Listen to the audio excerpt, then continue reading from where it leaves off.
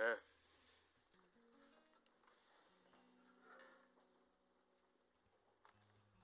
How's everybody doing? Good. If you stand with me, we're going to read God's word. Looking at Hebrews 10.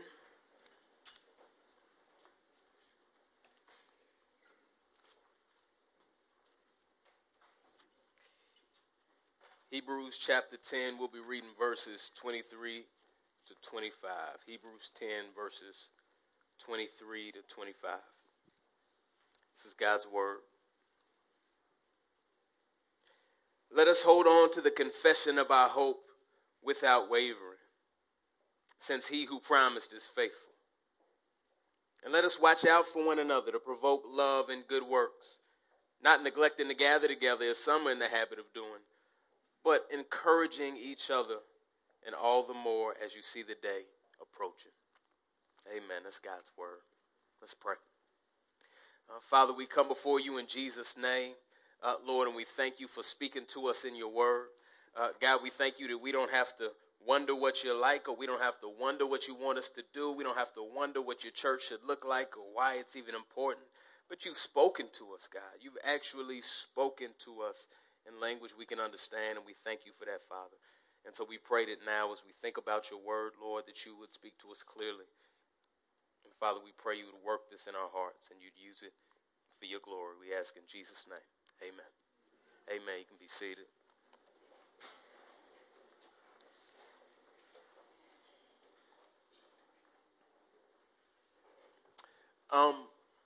Well, I'm Tripp. I'm one of the pastors, and as John said, we're going to continue in our series on the church. Who needs the church? And we're going to, this morning, talk about Sunday morning, this time that we come to gather together. And I want to begin just by asking you a question and thinking about something that was familiar to me when I was younger that may probably be familiar to you. Did y'all, when you were in high school, have pep rallies? Kaylin is the type of dude who would enjoy a pep rally. Just excited. You were the mascot, really? You were actually the mascot? What was the mascot?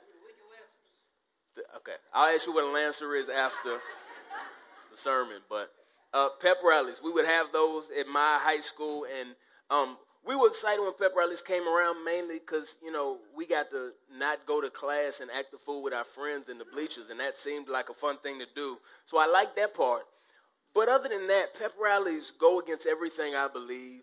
They go against all my core values, all the stuff I least like cheesiness and unnecessary excitement and enthusiasm in general, stuff that I'm not really with. And so, but we go to these pep rallies, and there was stuff that I enjoyed about it enough to get away. And I understood why they exist.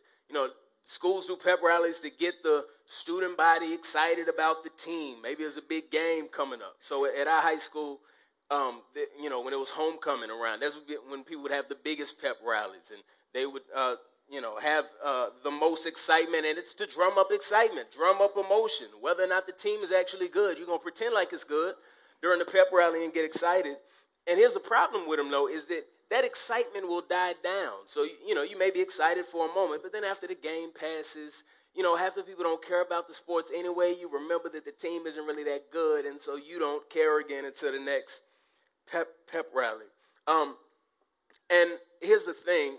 We often think of Sunday morning when we gather together as a church as really just another pep rally.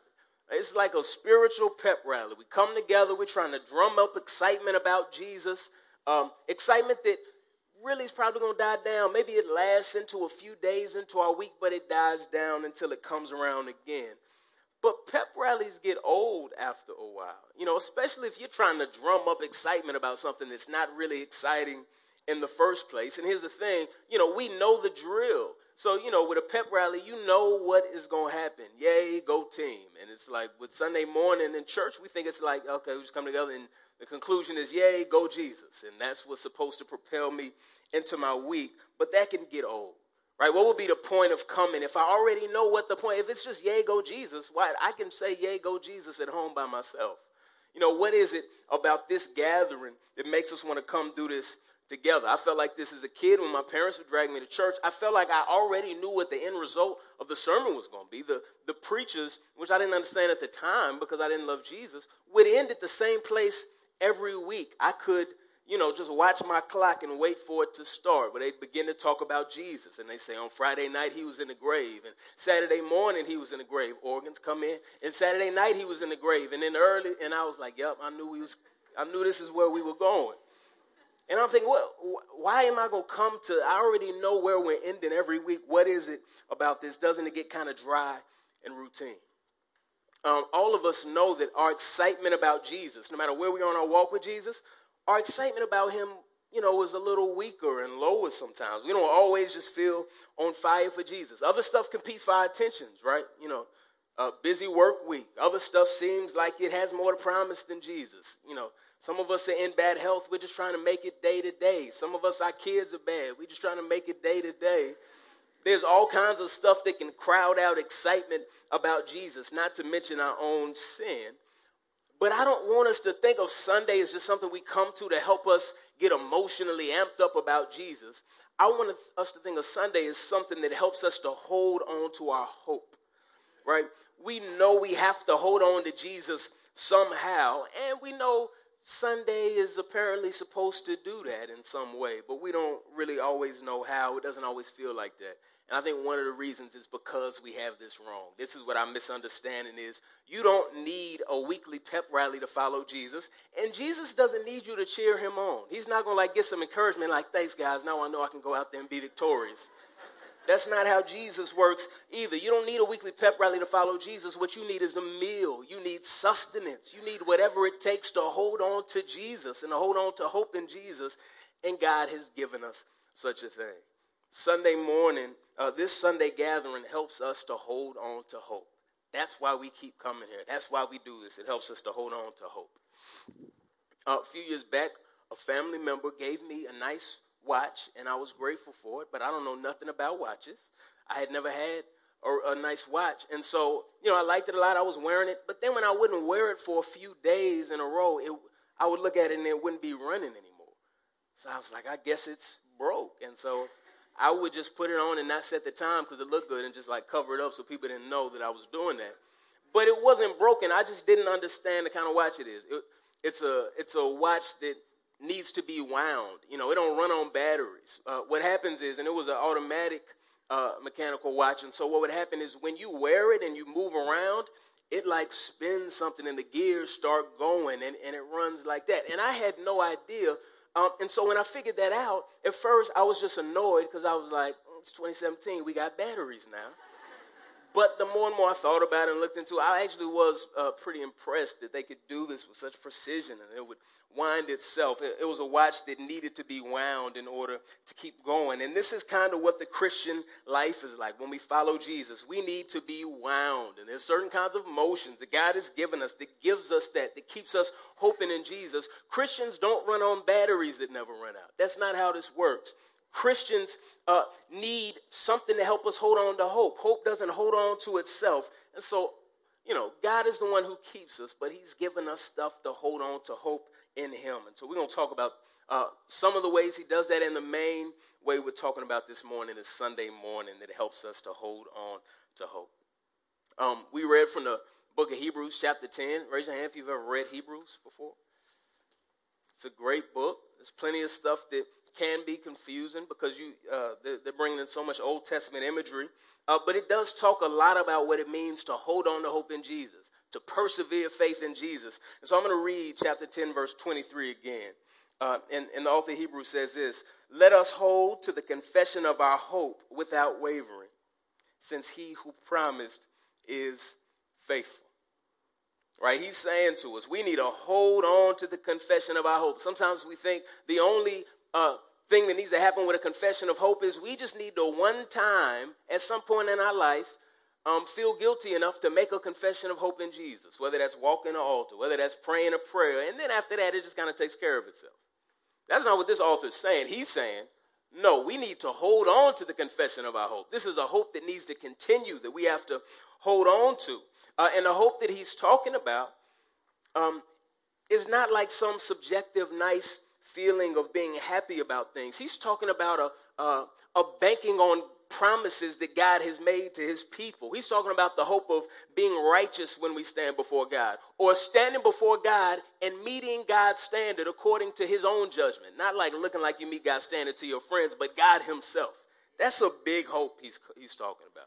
He's talking about the hope of living forever with God in the new creation, where he's made all things right and there's no more pain, no more tears, no more suffering, no more sin. These are big hopes that he's talking about us holding on to.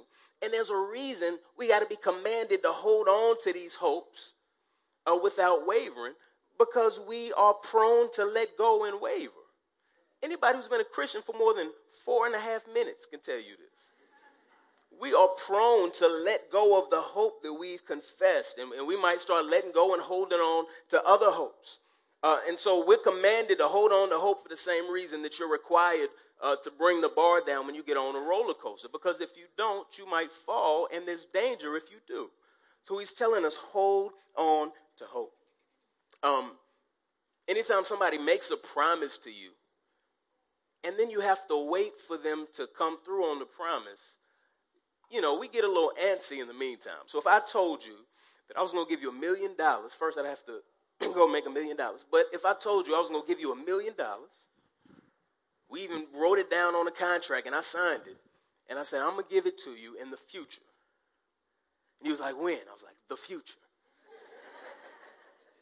And you trusted me, you'd probably be like, man, Tripp is so generous and apparently wealthy, and I'm excited about that.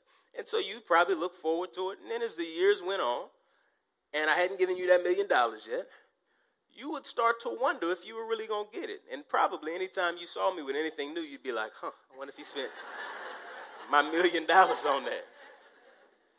But here's what happens. Anytime someone makes a promise and we have to wait for it, and we don't know the exact day it's coming, we start to get a little antsy. We start to wonder if it's really what we thought it was. And so many other things get in our head. It's like, man, I was hoping in this, but was I tripping when I hoped in this? And I'm waiting on that hope, but there are all these beautiful things right in front of me that I can grab onto. What if I just bank on these things instead? When he's talking about holding on to hope, he's talking about continuing to bank on the promises of God. And it's hard to do that when other things are always vying for our attention. And especially Christian hope is hard sometimes, because especially if we're thinking we're going to stand before God and be righteous according to his standard in his sight, and we look at ourselves from day to day and you're like, I don't feel very righteous according to God's standard. Is all of this hope just a bunch of foolishness? He's telling us to hold on to it, and here's why. He gives us the reason to hold on to it. Since he who promised is faithful. Since he who promised is faithful. We're not supposed to hold on to hope just because you should, like your parents, just because I told you so, but also because he keeps his promises. Sometimes we think the Bible tells us to trust Jesus, and it only says just because it's the right thing to do. But in this verse right here, he's saying you should hope in Jesus because he is faithful, because it's good, because he'll actually come through and do what he said. You should keep putting your hope on that, because what he said will happen when you bank on that is actually going to happen. This is the same faithful God we've been singing about. He's not basing this on you and your strength to hope, but in the one who made the promise. He is faithful. And, we hear that word faithful. What does it mean that God is faithful? It means he's never started something and then gave up half the way through. Right? God is faithful. It means he's never, had to go back on his word because, man, this was harder than I thought it was going to be. Right? It means God, even when we don't keep our word to him, he keeps his word to us because he's faithful. It means he's the only one really worth banking on, hoping on, building our life on, because he's faithful. Right? And that's the reason we should hold on to hope. So a quick word to folks who are not sure they want to follow Jesus and not sure if they believe in Jesus. Who else in your life could you ever say this about? Right? Who could you ever say has literally never let you down and literally will never ever let you down? You cannot say that about anybody. Your parents have let you down. Friends go back on their word and let you down. And even in marriage, the biggest, grandest promise that two humans can make to one another, when people promise, people are even sometimes unfaithful. But with God, we can say with 100% confidence, he who has promised is faithful. He who has promised has always been faithful, and he who has promised will always be faithful. Who better to put your hope on? What better to bank on? That's why we should hold on to hope, because God is faithful, and he'll do what he said he'll do. I just want you to soak in that truth for a second and what that means for your life and the Jesus you follow. He's always going to do what he said he would do. So when we doubt Jesus, it's not because he changed. He's going to do what he said he would do. When we waver, it's not because Jesus changed. He will do what he said he will do. This is the hope that Sunday morning is supposed to help us to hold on to. Right? And listen to what he says in verse 24, connecting or holding on to this hope. He says, and let us watch out for one another to provoke love and good works, not neglecting to gather together, as some are in the habit of doing, but encouraging each other, and all the more as you see the day approaching. Right? So we're not only to hold on to hope without wavering, but we're also supposed to be watching out for each other. It's like when I was a kid and my parents would drop me and my sister off at the same place at the same time. And when we went, my dad would always say, y'all, watch out for each other. It wasn't like, well, every man for himself because you're not at the house. We were still family, so we were supposed to watch out for each other. So even in school sometimes. I remember one time a dude was making fun of my edge up because the barber took me back a little too far. You know what that's like. And you're trying to keep your head down the whole day, and somebody was making fun of me. And my sister was nearby, and she jumped in and stood up for me. And it didn't help. It made it worse. But it's the thought that counts, right? And the same thing. I heard some dudes talking crazy to her. I would be like, hey, man, you need to back up. And if something was to pop off, I don't know what I would have done. But, again, it's the thought that counts. We're supposed to, as family in Jesus, watch out for one another. And that's what he's calling us to do. Watch out for each other. And sometimes when we think watch out for each other, we are trying to protect each other from dangers. And often those dangers are sin that comes into our life. But I want us to be careful not to become imbalanced to where the only watching out we do is just asking each other, what things are you not doing? Right? So we don't just want to say, have you looked at porn this week? Bro? Or have you been talking to that dude you ain't supposed to be talking to? Have you stole? We don't just want to ask those questions when we hold each other accountable, though we should. We should also positively be asking each other, are you loving your neighbors? Right? Are you doing good deeds? Are you seeking out people who are needy? Are you being compassionate? We don't just want to ask about the stuff we shouldn't be doing. We want to be helping each other to do the things we should be doing, provoking each other to love and good deeds. And that's what this watching out for each other is about. It's not about just trying to keep tabs, just trying to look over each other's shoulders. That's not what he's talking about. He's talking about watching out for each other to help each other to be like Jesus, to follow Jesus, because we need each other to follow Jesus. Christianity is a team sport. We got to do it together. And so the main way he's going to point to us watching out for each other right here is gathering together. So these Hebrews, he's saying, watch out for each other. Don't stop gathering together like some people have done. All right, the main thing he's going to point to is gathering together. And when people think about the gathering of the church on Sunday morning, people often think of it with one or two extremes. One, people may think, well, that's all that matters. That's the only thing a church does is you just come together on Sunday morning. What that does is that guts so much of the idea of the local church as family. There's no space for us to love each other, bear each other's burdens, or walk with each other, any of that. We're just showing up to an event together, a pep rally. And pep rallies are not good enough to help you hold on to your hope in Jesus. Another extreme that people have is this Sunday's not really important at all. All the real discipleship and stuff that matters happens throughout the week. Sunday morning is just like, we all kind of come together for that. But when the real stuff happens is when we're separate from one another.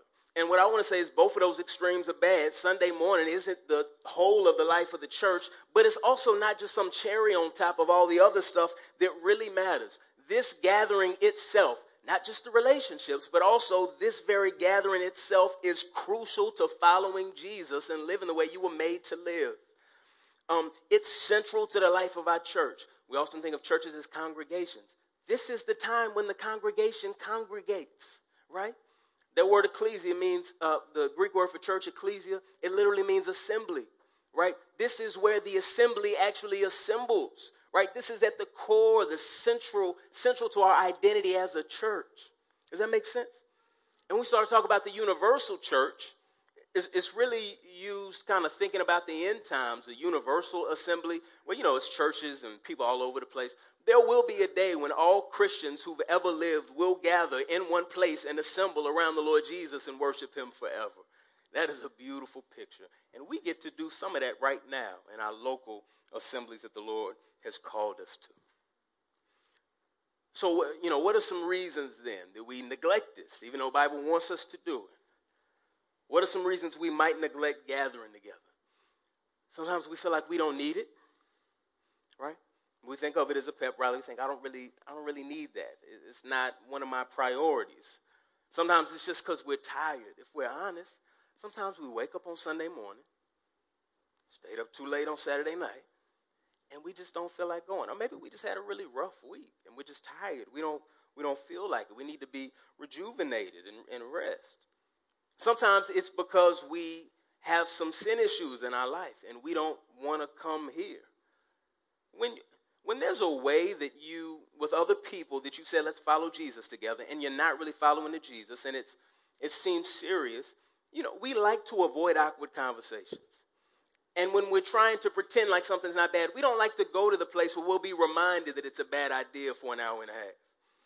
So there's sometimes when we avoid coming together with God's people because we don't really want to deal with the stuff in our life. Or sometimes we're not really sure we believe in Jesus that morning. Sometimes we just think it's boring. They're going to be praying a lot. Sometimes we may think, I don't know if it speaks directly to what I'm thinking about right now. I'm introverted. I don't want to be around people. I'm going to just stream the service. That's why we ain't got to stream right now because y'all lazy. I'm just playing. Maybe. There are lots of reasons, lots of excuses that can come into our minds. And this is not to say there's never a time at any time when you shouldn't be here on a Sunday. But what I'm saying is, in general, God has called us to regularly gather with his people. And we have all kinds of reasons we might want to neglect it.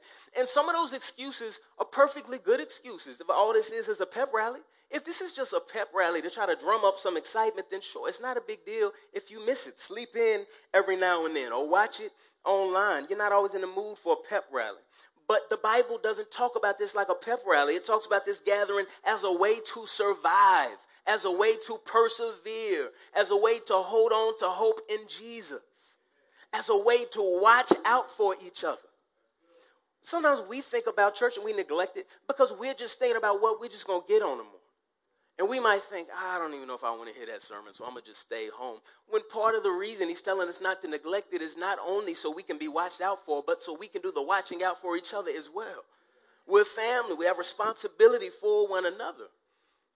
And the way that we're watching out for each other is through this encouraging one another when we gather together. I wonder if you ever think of Sunday that way, as a way to watch out for your brothers and sisters, as a way to encourage your brothers and sisters. This is how the Bible wants us to think about it. And what we'll see so often when people end up walking away from Jesus is one of the first things that happens is they stop gathering with God's people. And sometimes when we're going through our toughest times, we want to draw away from God's people. And I want to say Satan would love to see you do that. I mean, this is even just a core principle of cults, of pimps, of people who prey on vulnerable people, is to separate them from their community so they can control them. Satan would love for you to stop gathering with God's people so he can control you and manipulate you. And God is saying, look, we need to keep gathering together so we can watch out for one another. So one of the things we want to do is when we gather, we want to pay attention to who's here so we can find ways to encourage people. And if we don't see somebody for a long time, it's like, man, I haven't seen them in 2 months. It's a good thing to check in and see how people are doing and where they're at. All right, sometimes somebody will just be like, yeah, I was on vacation. Or, my job took me away for a couple months. But sometimes people need to be reached out to and encouraged. Sometimes people are really discouraged. Sometimes people are wrestling with sin, and they fear if they were to talk to anybody, everybody would just judge them in condemnation. And the chance for another Christian to reach out and say, hey, where have you been? And to express affirmation and love for that person can be the thing to help them wrestle through that. What I'm not encouraging you to do is at 10:35, you look around like, you better just be late, right? Just trying to find ways to judge people who are not here. That's not what I'm saying, but we want to watch out for one another. And again, we might wonder why we need to do it so often. What is it about this coming together that helps us to hold on to hope? There was a movie in the 90s that I think illustrates this kind of well. It's about this tight-knit family in Chicago, and there's this kind of matriarch at the center of the family they called Big Mama. She's the glue that holds everything together while you're laughing. And don't be screaming at the title, because some of y'all don't need to watch it. If you remember it, fine. Don't try to tell other people to watch it. And the entire family has Sunday dinner every single week, right? But then Big Mama dies and everything falls apart. And so the whole family falls apart. They don't do Sunday dinner anymore. And there's adultery. People forgot how to be successful. Forgot about the bonds of family. They trying to sell off the house. And it's like they forgot everything that Big Mama taught them. God rest her soul. And so there's this kid who narrates the movie, and he's like, man, the family is wilding out. I want to help the family get back to where we're supposed to be. And so he comes up with this scheme just to get everybody to show up on Sunday for Sunday dinner, right? And he knows Sunday dinners when everybody gathers around, and that even though Big Mama isn't here, they'll be able to connect with the values that Big Mama taught them, and everything will work out. And it did, right? Because this is a movie. And so they do end up coming back together, and they remember those values, and their family kind of knits back together. Sunday dinner was the key, and I think you probably know where I'm going. As believers in Jesus, of course, our Lord has ascended, and we're waiting for the day for him to come back to get us. And in the meantime, right, it will be easy for us to forget the principles he's taught us. It'll be easy for us to let go of the hope that he's given us. And what he's called us to do is to weekly gather around for Sunday dinner to be fed from his word. Not just to drum up emotions for a pep rally, but really to gather around his word. And when we gather around his word and feast together, we're reminded of his truth. We're reminded of his promises. We're reminded of his goodness to us. And it's in that we can hold our entire life together. It will be okay to just not really worry about meeting regularly if, like, we trust Jesus, and then it's just like an easy, steady incline right on into glory, and you become more like him every day with no setbacks. But that's just not the case. We got to watch out for one another and encourage each other. We need Sunday morning to hold on to hope. So what I want to do right now as we think about Sunday morning is to think about the stuff we do on Sunday morning and why we do it and how it helps us to hold on to hope. There's a lot of people, it's a really strange idea that, and you may hear people say this from time to time, that the way we do church is like a new Western invention. That's not how we were supposed to do it. That's not how the Bible encourages us to do it. What's really the new invention is thinking that that's a new invention. The Bible tells us to do this, to gather. Like, oh, but it's the Enlightenment and people trying to teach. No, the Bible tells us to preach the word. I mean, the Old Testament, God would pick a messenger who would communicate his word to his people. This is not stuff that we made up. It's in the Bible. And some of us have been going to church our whole lives, maybe, and we just come and we just, like, yeah, when I go to church, we sing songs and we hear a sermon, and that's just what you do there. And we never thought about why we do that. Or some of us have not gone to church that much, but we're familiar with church, and so we know there's just stuff we do. I want to talk about why we do the things that we do and how it's supposed to help us to hold on to hope. One reminder is from 1 Corinthians 14:26, where Paul is talking to this church who's really obsessed with all their spiritual gifts, and they just come in and, speaking in tongue battles and prophesying, trying to one-up each other. And he's saying, well, no, let's remember what all of this is for. 1 Corinthians 14:26, it'll be on the screen. He says, what then, brothers? When you come together, each one has a hymn, a lesson, a revelation, a tongue, or an interpretation. Let all things be done for building up. He's saying, if you come to the gathering and you have a hymn or a lesson or an interpretation, don't try to do that in some way to one-up each other. Don't try to do that to get attention. Don't do that for any other reason than to build up the body, right? So that everything we do on a Sunday morning should be there to build up the body. So let's briefly talk about the different elements of a Sunday service and how it helps us hold on to hope. Let's talk about the sermon first. The sermon is not supposed to just be just someone handing out a bunch of information. That's not what the sermon's supposed to be. It's not supposed to be just an emotional pick-me-up for people, to help people feel better about their week. The Sunday sermon is supposed to be opening God's word and handing a plate of food to people who could die of starvation. Right? The disciples said to Jesus, when he said, the teaching was really hard, what they heard him say, but they were like, where else are we going to go? You have the words of life. Jesus had the words that gave life. And so when we gather around the words that give life. So while we never would want to devalue any other part of the service, there is a sense in which the sermon is kind of like the headliner, not the preacher, but the sermon itself. Because there's all of these things that we do that have great value, that are centered on the word. But the thing that's so special about the sermon is it's when God speaks to us from his word for an extended period of time, where we allow God to say what he has to say. Not the preacher, but the message of the gospel of God's word. And so we're praying and we're singing and the word is in all this, but there is something special about the preached word. How this helps us to hold on to hope. These are the words that keep us trusting in Jesus. Faith comes through hearing, hearing through the word of Christ. It's pretty simple. Sometimes we're like, how can I believe in Jesus more?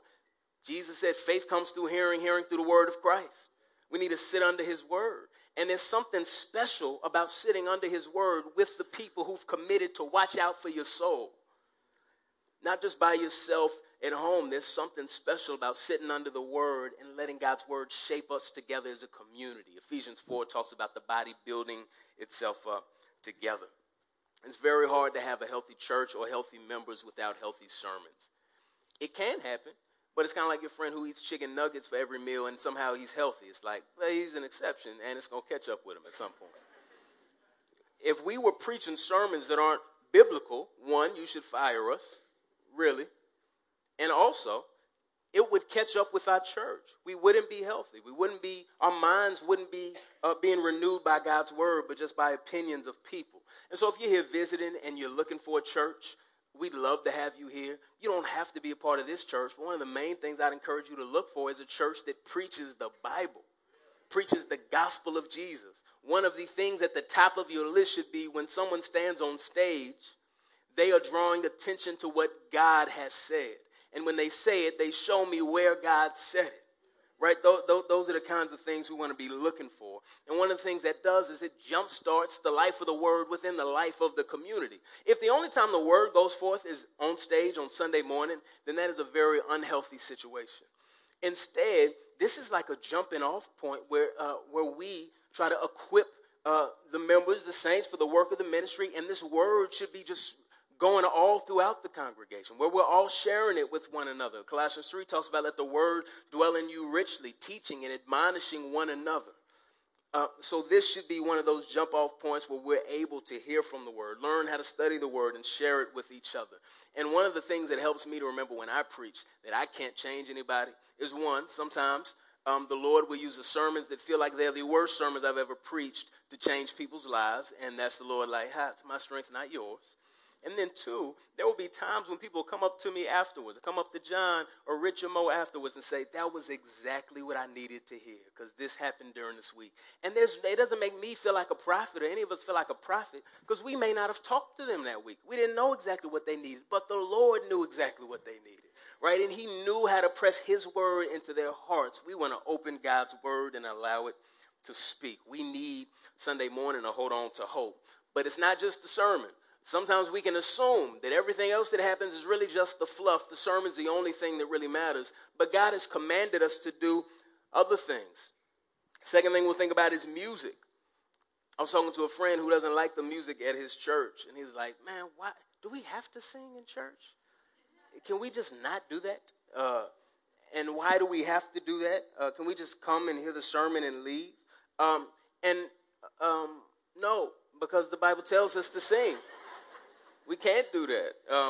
It's one of the few things that God commands us to do when we come together is to sing to one another. Ephesians 5:18 and 19, it says, don't get drunk with wine, for that's debauchery, but be filled with the Spirit, addressing one another in psalms and hymns and spiritual songs, singing and making melody to the Lord with your heart. So that we notice when we sing, when we gather, we're not just singing to the Lord, we are, but we're also singing to one another.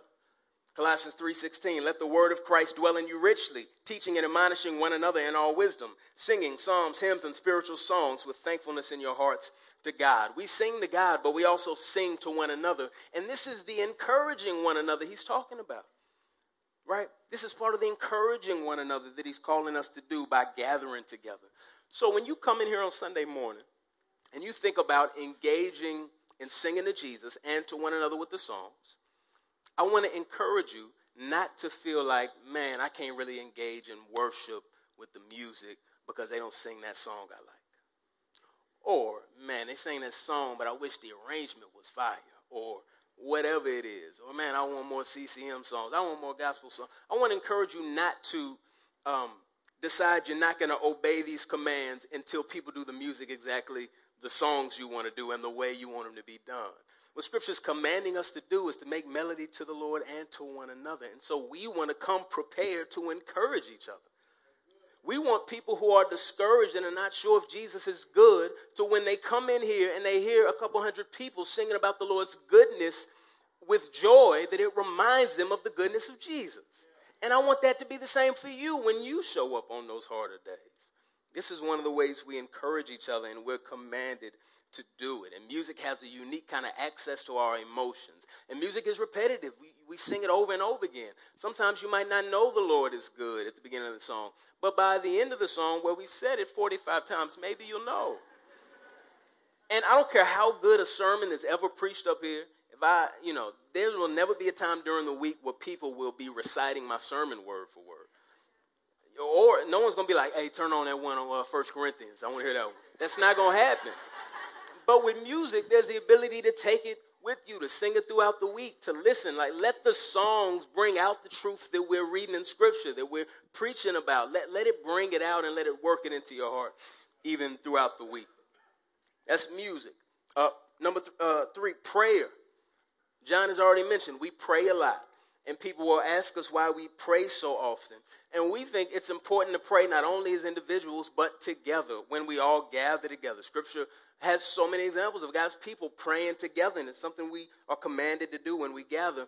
And as pastors, here's one of the things, if we thought of it as a pep rally, that is not very peppy. This is a point where one person leads out in prayer and everybody prays along silently, right? That's not something that's very entertaining. But what we've come to do is not just be entertained to just have a pep rally. We've come to meet with God together. We've come to engage with him together. And here's how it helps us hold on to hope.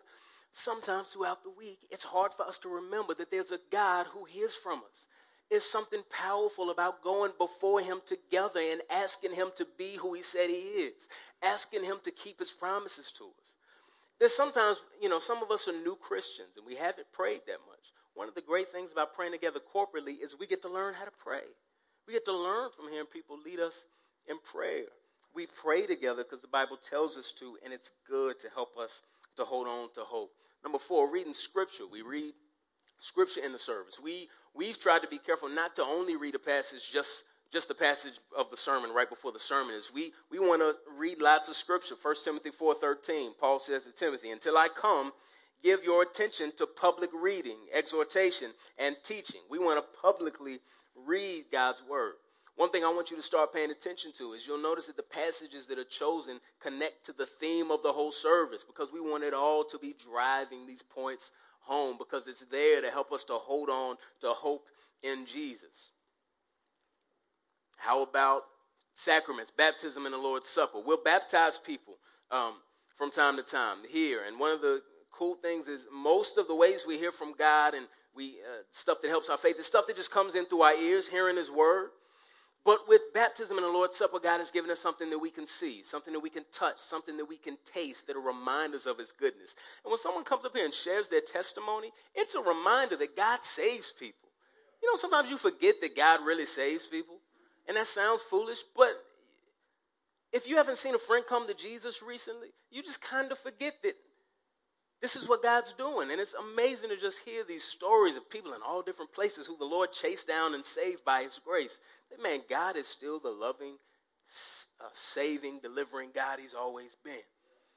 And when we take the Lord's Supper, this is just an incredibly beautiful thing the Lord has given us to do together, to proclaim his death until he comes, to remember what he's done for us. And we'll get a chance to do that today at the end of the service, to celebrate the Lord's Supper together. Offering. Number 6, offering. This is also something that the Bible tells us to do on Sunday morning. 1 Corinthians 16:2, on the first day of every week. This is why we gather on Sundays, why churches always have the first day when Jesus got up from the grave. On the first day of every week, he knows that's when they gather. Each of you is to put something aside and store it up as he may prosper, so that there will be no collecting when I come. He's saying, look, on the first day of the week, when you come together, you're to set something aside so that we, as God's people, can use that for God's purposes, so that we can help other churches. We can help the gospel go forth. We can help those who are in need. Offering is like that weekly reminder when we come together that everything you have belongs to Jesus and not you. It's a weekly reminder that Christ is Lord of every area of your life, not you. And then it teaches us as a church what's important as we try to use those things for the things God has called us to do. Last part of the service I'll talk about is just greeting each other, conversations before and after. I want to encourage you to talk to people while you're here. Like, for real. Like, not just when we say, hey, let's greet each other, and it's like, hey, what's up, bro? Hope I never see you again. Hey, right, let's actually get to know each other. Let's let this be a place where we can connect and encourage each other. Here's something. After the sermon's over and you're talking to people afterwards, I want to encourage you not just to have small talk, but sometimes to talk about the content we just heard. It's good when God's word goes forth to not move on from it so quickly that we forget it happened at all. Like, let's talk to each other about it, even if it's just, that verse just always makes me think about ABC, right? Just a way to have conversation about what God has done and to encourage each other like the Lord has called us to do when we gather together. I went through all of that so we can really grab a hold of the point that Sunday morning is there to help us to hold on to hope, and there are things God has commanded us to do when we gather, and that's the stuff that we're trying to do. And I want you, when you come together, I want you to think of those things, the stuff Jesus has called us to do, in ways for us to encourage one another. This isn't a pep rally. You don't need a pep rally. And one of the differences between this and a pep rally is I'm not trying to get you excited about a team that's not really that good. We're not even talking about a Jesus that's not really that good. What we're doing is being reminded of how good he actually is. Right? I'm not trying to say, something great may happen in the future if we get excited. I'm saying something great has already happened. God became a man. I don't have to cast vision about something that could happen if they play well. All we have to do is talk about what's actually true, that God did become a man, and he came to earth, and he lived the perfect life, and he paid for our sins, and he got up from the grave, and he's made promises to us. Have you noticed how much of the songs we sing are just talking about the promises of God, who he is and what he's done and what he promises to us? Right? We're coming together to talk about a victory that's already happened, not a victory that we hope happens. Right? The devil is a real adversary of God, and Jesus actually defeated him. Death is a real adversary of God, and Jesus actually defeated it. Sin is a real adversary of God, and Jesus actually defeated it. And he's called us into that victory, and we get to walk in it together. And when we come together, we get to encourage each other, like, let's walk in this victory together. Let's keep our minds on the end. He's saying, as the day approaches, all the more encourage one another. Jesus is coming back. Jesus will keep his promises. Let's encourage each other in the meantime and watch out for one another. We're gathering not to drum up excitement, but to eat. This is Sunday dinner. This is where God recalibrates us. This is where God reminds us of his promises. So my hope is that as we move on from this time, that we would see Sunday morning not just as a burden and not just something that we do, but something that we can look forward to with eager expectation, because God has made promises about what he'll do in these times. Amen. Amen. Let me pray. Father, we come before you in Jesus' name, and we thank you, God, for loving us enough not only to send a Savior, Father, not only to accomplish that victory for us, but to give us ways to be reminded of that victory, to give us ways to encourage each other in that victory. God, we thank you that we don't have to go out into the dark night of this world by ourselves, that there is safety and security and going out together, Father. We pray that you would help us to hold on to hope, Father, to watch out for each other, to persevere, and to honor you with all of our lives. We ask this in Jesus' name. Amen.